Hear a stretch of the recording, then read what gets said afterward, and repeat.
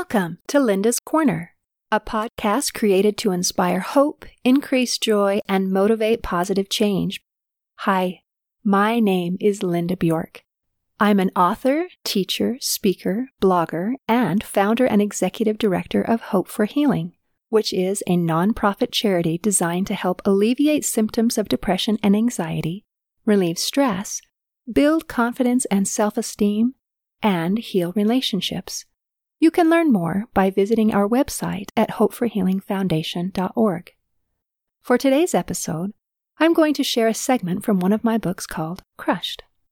If you're joining us for the first time, I would suggest that you start at the first podcast, since stories tend to make more sense when you read them, or listen to them, in order from the beginning to the end. Chapter 25, Ping Pong Balls. "Are you okay?" my daughter asked. "I'm fine," I said dismissively and changed the subject. The truth is that I was not fine. I felt disturbed and angry.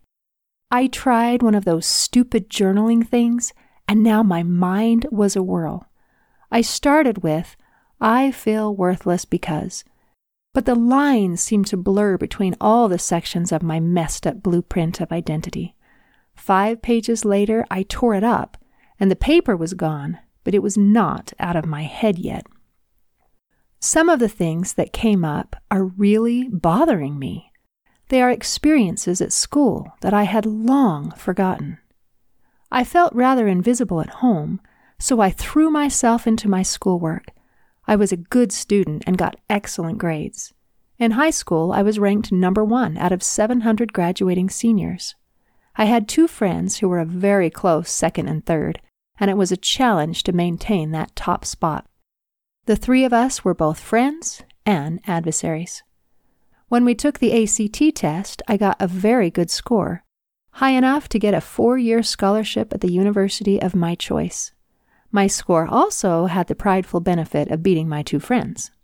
When an opportunity came to retake the ACT, I didn't bother, because I didn't need to. But my friends retook the test and improved their scores. One beat me by 1 point, and the other beat me by 2 points. I didn't care. I didn't think it mattered. However, when the school determined the valedictorian, they chose to use the ACT as the deciding factor rather than GPA. My friend who beat me by 2 points was selected as valedictorian. The friend who had beaten me by 1 point was selected as salutatorian, and I was given nothing. It felt like they literally changed the rules just to exclude me. I was devastated and humiliated. This was one time in my life when my mother went to bat for me and visited the school to ask why they had done this. Their response was to invite me to be co-salutatorian, which is a term they made up to mean 3rd place. I was invited to the end of the year award assembly. My friend, who had been awarded the honor of valedictorian, was called up to the stage again and again to receive award after award, but they didn't even call my name for honor roll. It was as if they had invited me for the sole purpose of rubbing my defeat in my face. Afterwards, an administrator handed me a couple pieces of paper and said, "They forgot to call out your name. Here are your certificates." There was no apology and no announcement of correction. I was once again humiliated and passed over. Top students were selected in various categories and were honored with a picture and plaque hanging in the main hall. I was selected as top overall scholar.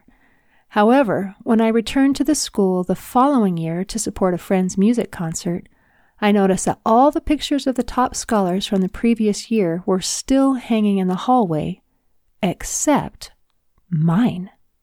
I had been taken down and symbolically erased.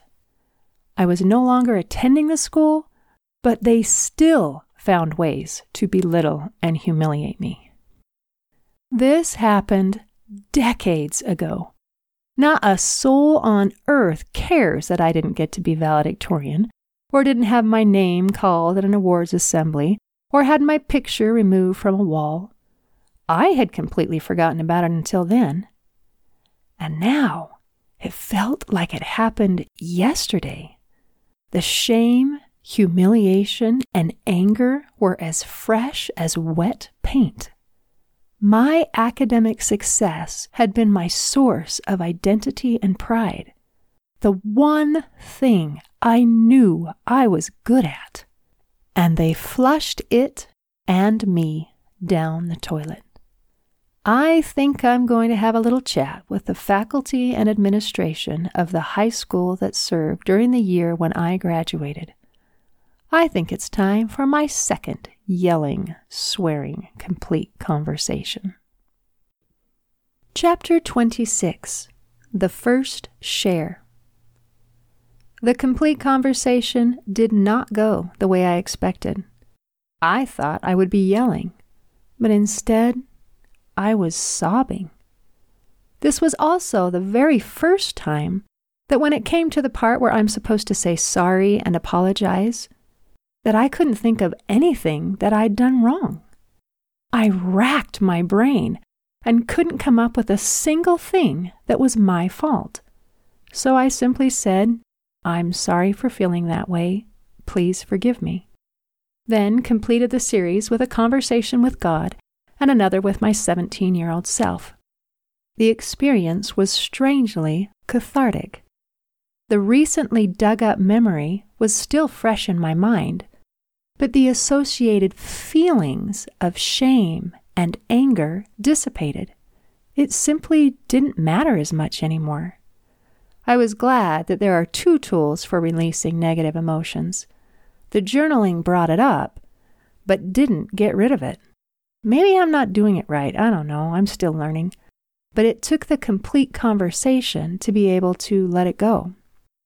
I felt safe enough and strong enough after the complete conversation to do something I hadn't dared do before. I shared this journal with my adult children and allowed them to read it. It was so scary to invite them into the secret recesses of my soul, which leaves me vulnerable. But each one responded with love and support. Many tears were shed as they became aware of my struggles, heartache, and pain. I had more members on my team. I wasn't so alone. Someday I would be brave enough to share this with my husband, but I feared being vulnerable to him more than anyone. Chapter 27. Another long-forgotten memory. Yet another ping-pong ball surfaced. It amazes me the things that can be erased from our thoughts. A friend mentioned being sexually molested as a child, and it triggered another long-forgotten memory. I was about 8 years old. It wasn't a family member, which was wonderful because I haven't seen this person in years and will probably never see him again. I now see that his primary objective was to dominate and humiliate me. The clear message was, I am more powerful than you, and I can do anything to you that I want. I don't remember a lot of detail except him laughing at me. I never told anyone because I was humiliated and ashamed. It's so unfair that a perpetrator transfers the guilt and shame to the victim. I chose to let this one go. He shamed me long enough. Chapter 28. What it means to be a woman. I needed a few days to recover before I was ready to journal again and tackle the next ping-pong ball of pain. I got a triple whammy. Apparently, I have issues with my roles as a woman, mother, and wife.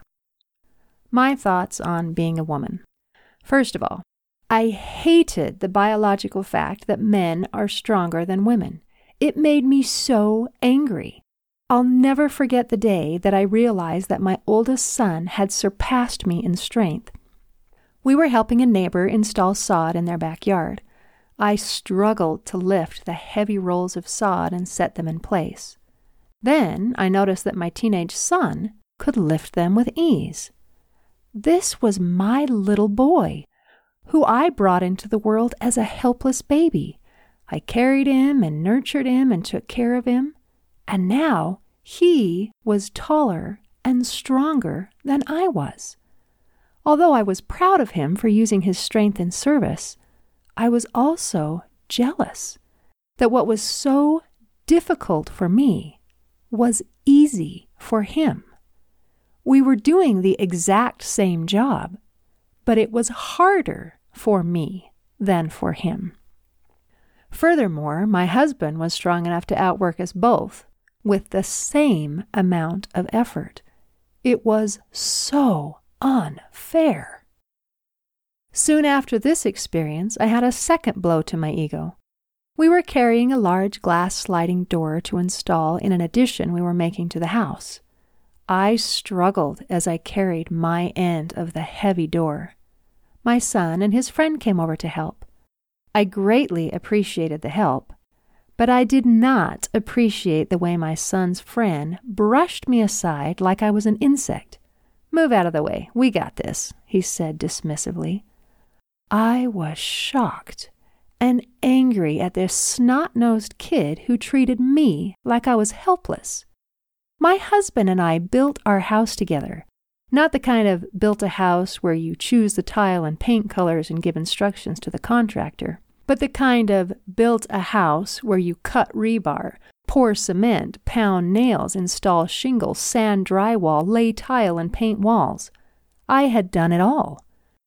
I was not weak and helpless because I am a female. And yet, as I stepped aside to allow the boys to move the heavy door, they lifted it with ease. The evidence was before me that they were indeed stronger than I was, and it made me mad. It was so unfair. Who was responsible for this unequal distribution of physical power? Did I blame evolution or God? Either way, it totally sucked. Men are physically more powerful, which gives an obvious advantage in a might makes right world. Whenever I read a book like Memoirs of a Geisha, The Good Earth, or 1,000 Splendid Suns, which are set in misogynistic cultures, I got angry. How could anyone think of women as second-class citizens, servants, or chattel? The roles of men and women have been a recurring conundrum throughout global history. Are men and women the same? Are they different? And if they're different, then which gender is superior? I'm grateful that I live in a time and a place where women are valued, but even here in the United States, we don't have it sorted out.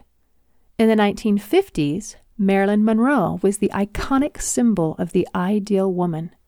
Her roles in the movies How to Marry a Millionaire and Gentlemen Prefer Blondes exemplify the expectation of women.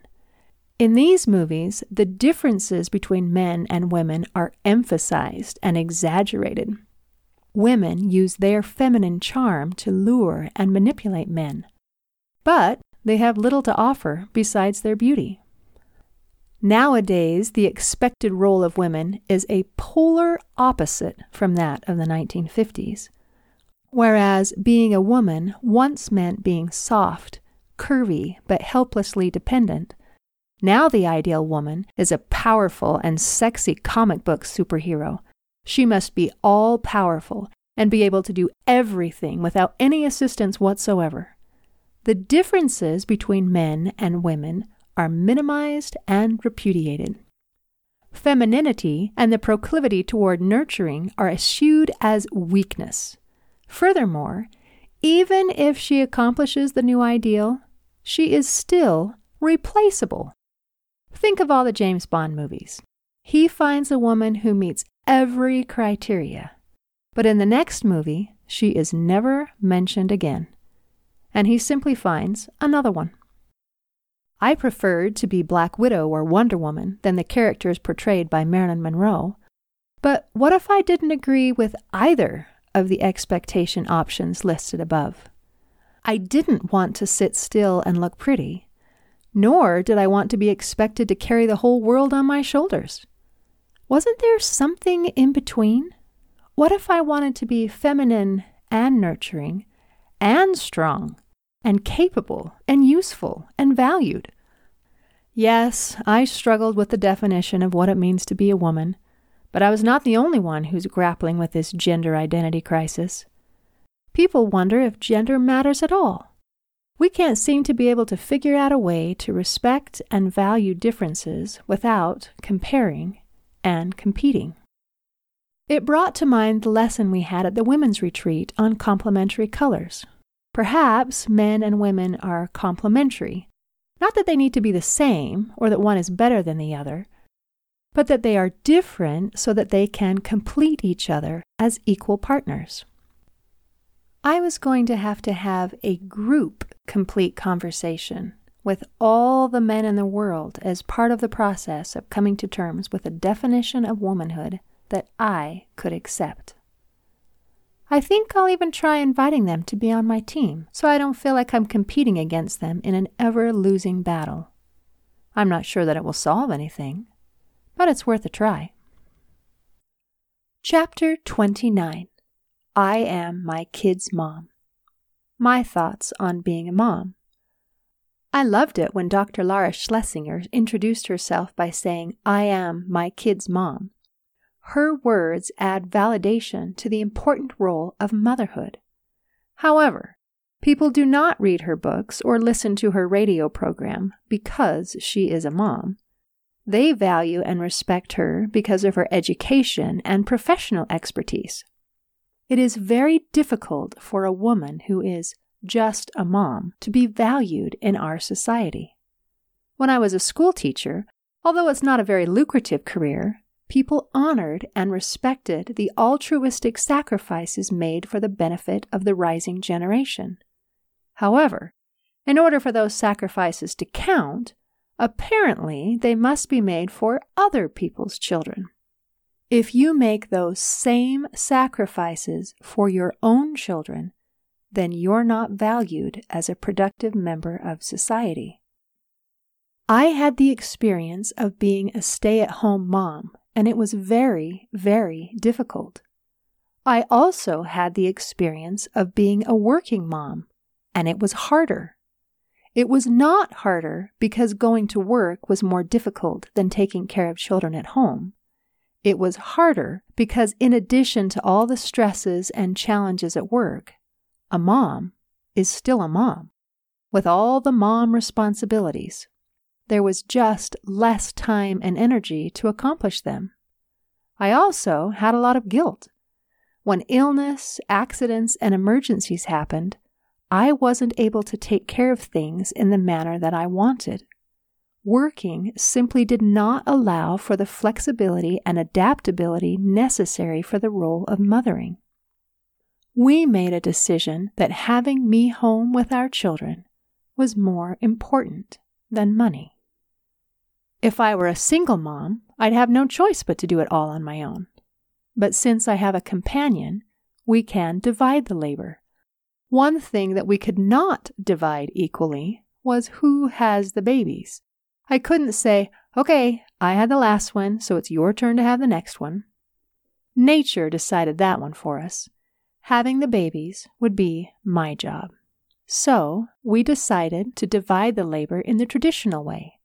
He would provide the necessities of life, and I would be primarily responsible for the nurturing of our children. But we would help each other as equal partners. Just because we made a conscious and informed decision, it still didn't make it easy. When I quit my job to be a stay-at-home mom years ago when my first child was born, I was the primary provider for our family. My income was nearly twice that of my husband's income, since he was still in training for his chosen profession. Quitting my job meant certain deprivation. It would mean careful budgeting and doing without a lot of things.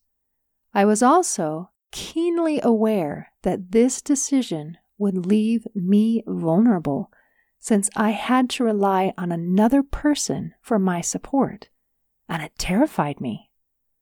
My choice to be a stay-at-home mom wasn't a sign of weakness.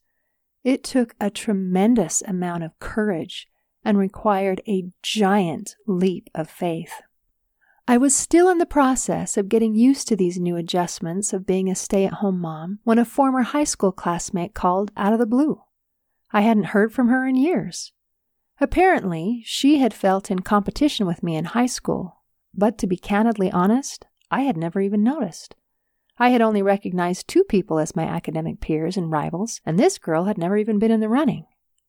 She was calling for the sole purpose to boast about her successes and let me know how truly exceptional she really was. I listened with baffled curiosity as she listed all of her accomplishments, but didn't panic until she asked what I was doing now. Well, actually, I'm a mom, and I'm taking care of my family, I admitted with hesitation. I could never do that, she exclaimed with horror.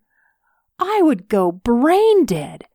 You're wasting your life, and you were supposed to be so smart, she gloated in her ultimate triumph over me. For 3 days following her phone call, I walked around in a daze. Was I wasting my life? Had I made the wrong decision? Within a month, I received another phone call from a former classmate I hadn't heard from in years. Although he was not nearly as brash as the first caller had been, he also listed his successes and many accolades, and then laughed when he learned that I was just a mom. I felt humiliated. I chose to be a mother. I love my children and wouldn't have it any other way. And yet, I hate being weighed, measured, and found wanting. I hate that people judge me and assume that I'm a stay-at-home mom because I am unqualified to do anything else. The judgment is pretty universal, but the condemnation is usually felt most vehemently from other women. In some conversations, although I've said nothing inflammatory, I can feel a woman's defensiveness radiating toward me in the thoughts, what, you think you're a better mother than I am just because you're a stay-at-home mom? Other times, the thoughts or words are more condescending. You obviously aren't as capable as I am. I can do everything you do, bring home the bacon, and still make a difference in the world. I saw a funny, yet sadly enlightening YouTube video produced by Similac and publicist Kaplan Thaler called The Motherhood. In the video, groups of similarly minded mothers are taking verbal jabs at other groups who have a different approach. The breastfeeding mothers judge and condemn the bottle-feeding moms. The stay-at-home moms take jabs at the working moms, and everybody is judging and condemning everybody else until they're ready to strike blows. Suddenly, they notice a runaway stroller going down a hill, and everybody rushes together to save the baby. The final words of the video are, "No matter what our beliefs, we are parents first. Welcome to the sisterhood of motherhood." I really liked that conclusion. Wasn't this job hard enough without tearing each other down? Isn't it wonderful that there's more than one right way to do things? In trying to deal with my issues of my role of being a mother, I had a group complete conversation with all the women in the world and invited them to be on my team. I also needed to have a chat with a couple of former high school classmates. Chapter 30. Husbands and Wives. My thoughts on being a wife. I was so jealous of my husband. It was so unfair that he got all the recognition and glory. People think he is so awesome, and he is. But I hate the fact that he's so much cooler than I am. If you take a look at his resume, you'd think, wow. And if you look at mine, you'd think, oh. Once, long ago, our accomplishments seemed pretty equivalent. But now, he sounds so amazing. He is an airline pilot, he is an author, he builds airplanes and canoes and hovercrafts, etc. And I'm just a mom. Nothing I had done looked amazing to anybody. I was like a drab little peafowl next to her peacocked husband. Once again, I was invisible. Our roles were so unfair. I was the one who had to change my name to take his. I was the one who had to sacrifice my body to bring children into the world. Anything that was mundane, repetitive, boring, annoying, messy, or uncomfortable was my job. Furthermore, nothing I did ever stayed done. I made dinner. It got eaten. I changed a diaper. It got pooped on. I washed clothes. They got dirty. I cleaned the house. It got messy again. I mowed the lawn. The grass grew. I pulled out the weeds, and they simply grew back. When our kids were growing up, Louis would be gone at work for days at a time while I took care of the home, yard, and children by myself. When he came home from a trip, all the kids would rush to him with hugs and cries of joy. He was a superstar. It was the airport scene of my youth all over again. I made children do their homework, brush their teeth, and clean their rooms, while he bought them ice cream and took them on play dates that he called looking for trouble. My grown children often reenacted a story of one day years ago when I lost it. I can't remember the circumstances that led to it, but I suddenly jumped up and began pantomiming a lion tamer flicking an imaginary whip. I said, "This is the mom." "Clean your room." I flicked my imaginary whip. "Brush your teeth." I flicked my imaginary whip again. "Do your homework." Down came the imaginary whip again. "Practice the piano." I again brought down the imaginary whip. Then I changed from a lion tamer into a fairy and danced around the kitchen saying, "This is the dad. I get to be the fairy godfather. Let's go play. Who wants to go looking for trouble? Let's go get ice cream." My family was startled at first by my unexpected outburst and then began to laugh. It was funny, but oh so true. Did I want to heal, or did I want to be validated in my anger? As memories resurfaced and feelings clarified, it could go either way. It would be determined by what I chose to do with those memories and feelings. Did I feed my jealousy and anger, or let it go? Thinking about dealing with anger reminds me of an experience with one of my sons who has an autism spectrum disorder. When he was a little boy, and I took him and his younger sister on an outing to the park, she would always emerge with a new friend, and he would emerge with a new enemy. My daughter would say something like, "Mom, I met a girl and she was so nice. We played on the slide together and we played tag." My son would say, "Mom, do you see that boy over there? He is such a jerk. Do you know what he did?" He was always angry and felt completely self-justified that it was entirely the other guy's fault. I didn't know about the phrase, "If you spot it, you got it," but it certainly applied. We were meeting regularly with a counselor to help him with some behavioral issues and his anger management issues. In one of the sessions, the counselor was teaching about anger. Anger gives a false sense of power and justice, he said, but it is a counterfeit. It is not real power, and it is not real justice.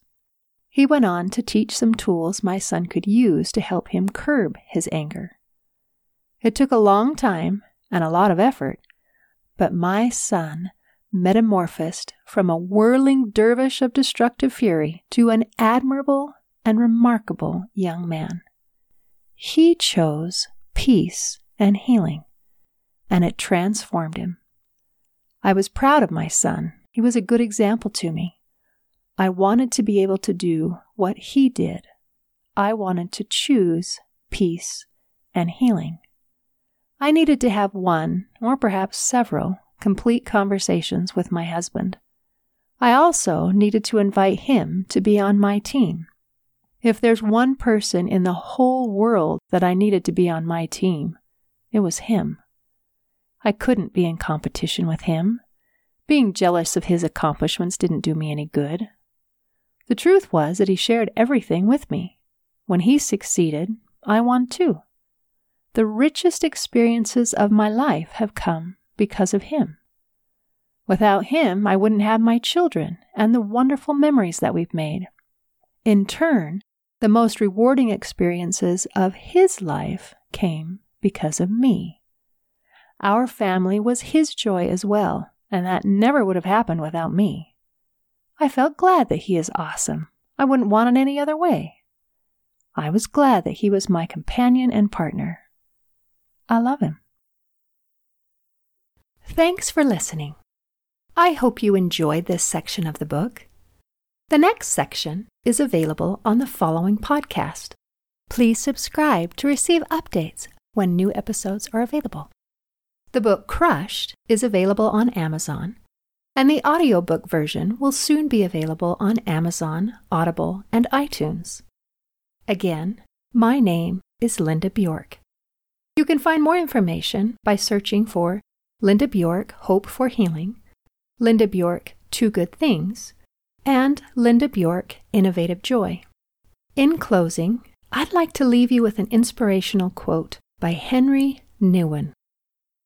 Joy does not simply happen to us. We have to choose joy and keep choosing it every day. I hope that today you choose joy. See you next time on Linda's Corner.